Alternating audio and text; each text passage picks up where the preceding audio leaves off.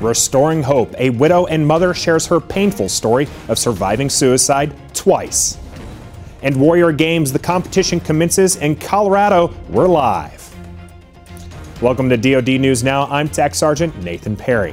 September is Suicide Prevention Month, and over the last week, we've been telling you about Donnell Hackett. She's a Marine Corps widow. Her husband Jeff took his life in 2010, then her son Drew committed suicide just last April. In the third part of our three-part report, I explore more about what led to Drew's death and how similar secondary suicides might be prevented. When Drew found out that Jeff had passed, that did plant the seed into Drew's brain. He did it the exact same way as his dad did it. Jeff Hackett, suffering from severe PTSD after 2 Iraq deployments and the loss of 13 of his EOD Marines, went to the American Legion in Cheyenne and shot himself. Drew did the same in his car near the home where they lived when Jeff died. Jeff had called Donnell from the parking lot to tell her he loved her and he was sorry. Drew called and texted his mom, and he posted messages on Facebook. I tried to save him. I tried really hard. Once somebody dies in your family by suicide, everybody else in that family is at higher risk. And so I think we do need to look at those families and say, how can we help? Kim Ruocco lost her husband to suicide 9 years ago. John Ruocco was a major in the Marine Corps. When he died, he also left behind 2 sons.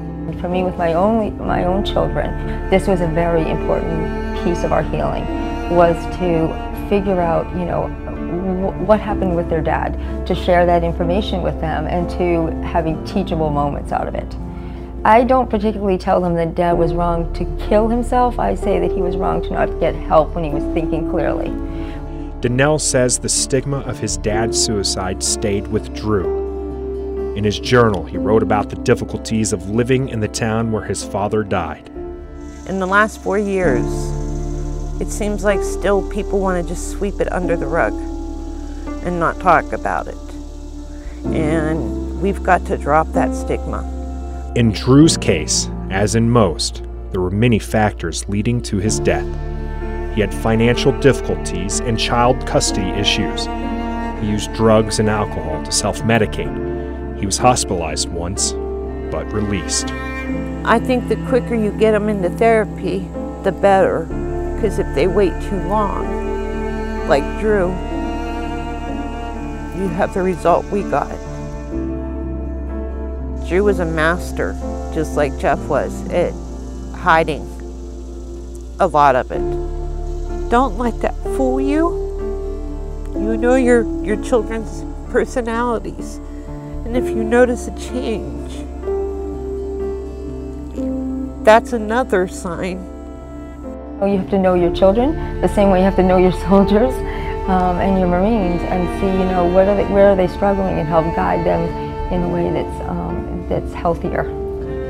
For Donnell, the lessons have been excruciating. Losing a child to suicide at the age he was,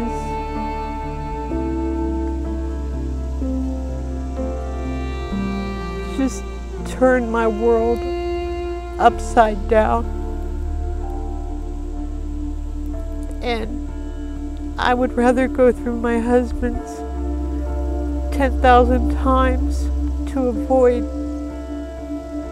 having my son take the same route my husband did. The DoD is working to prevent every suicide. If you feel you may be in crisis or know someone who is, you can call the Military Crisis Line at 1-800-273-8255, then press 1.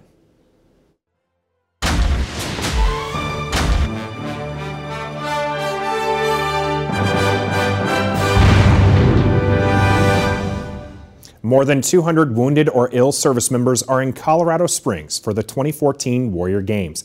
Athletes are competing in several sports: archery, cycling, shooting, sitting volleyball, swimming, track and field, and wheelchair basketball.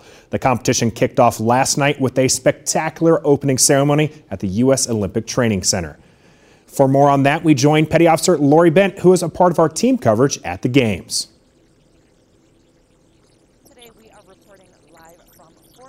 Colorado Springs. We're actually standing by at the starting line where cycling begins this morning. More than 200 athletes are competing this week, and these athletes are competing in 7 different sporting events. That includes archery, cycling, shooting, sitting volleyball, swimming, track and field, and wheelchair basketball. Each branch held trials in the months leading up to the Warrior Games for a shot at a coveted spot on their services team. We caught up with coaches, volunteers who are just as excited for the competition. I think I get more than I give, for sure. I mean, we try and give them everything possible, but really it's absolutely motivating and inspiring, and it's something that I think these athletes get from each other, and we get it from them. After 21 years of service, the only time I feel semi-normal is when I'm around other Warriors. Since I've been here, I felt like I'm part of that family again. All week, we'll be profiling athletes from each services team. For complete coverage of the Warrior Games 2014, stay tuned for the Adaptive Warrior Show right here on DoD News every day at 1500 Eastern. Reporting live from Fort Carson, Colorado Springs, Petty Officer Lori Bent, DoD News. Thank you, Lori. You can stay with us right here on DoD News for complete coverage of the 2014 Warrior Games, and check out the medal count by heading to teamusa.org or search Warrior Games on Facebook. Be sure to check out the DoD Facebook page for pictures and updates from the games in Colorado Springs. Watch for us also on Twitter. I'm Tech Sergeant Nathan Perry. Keep it right here for the latest in DoD News.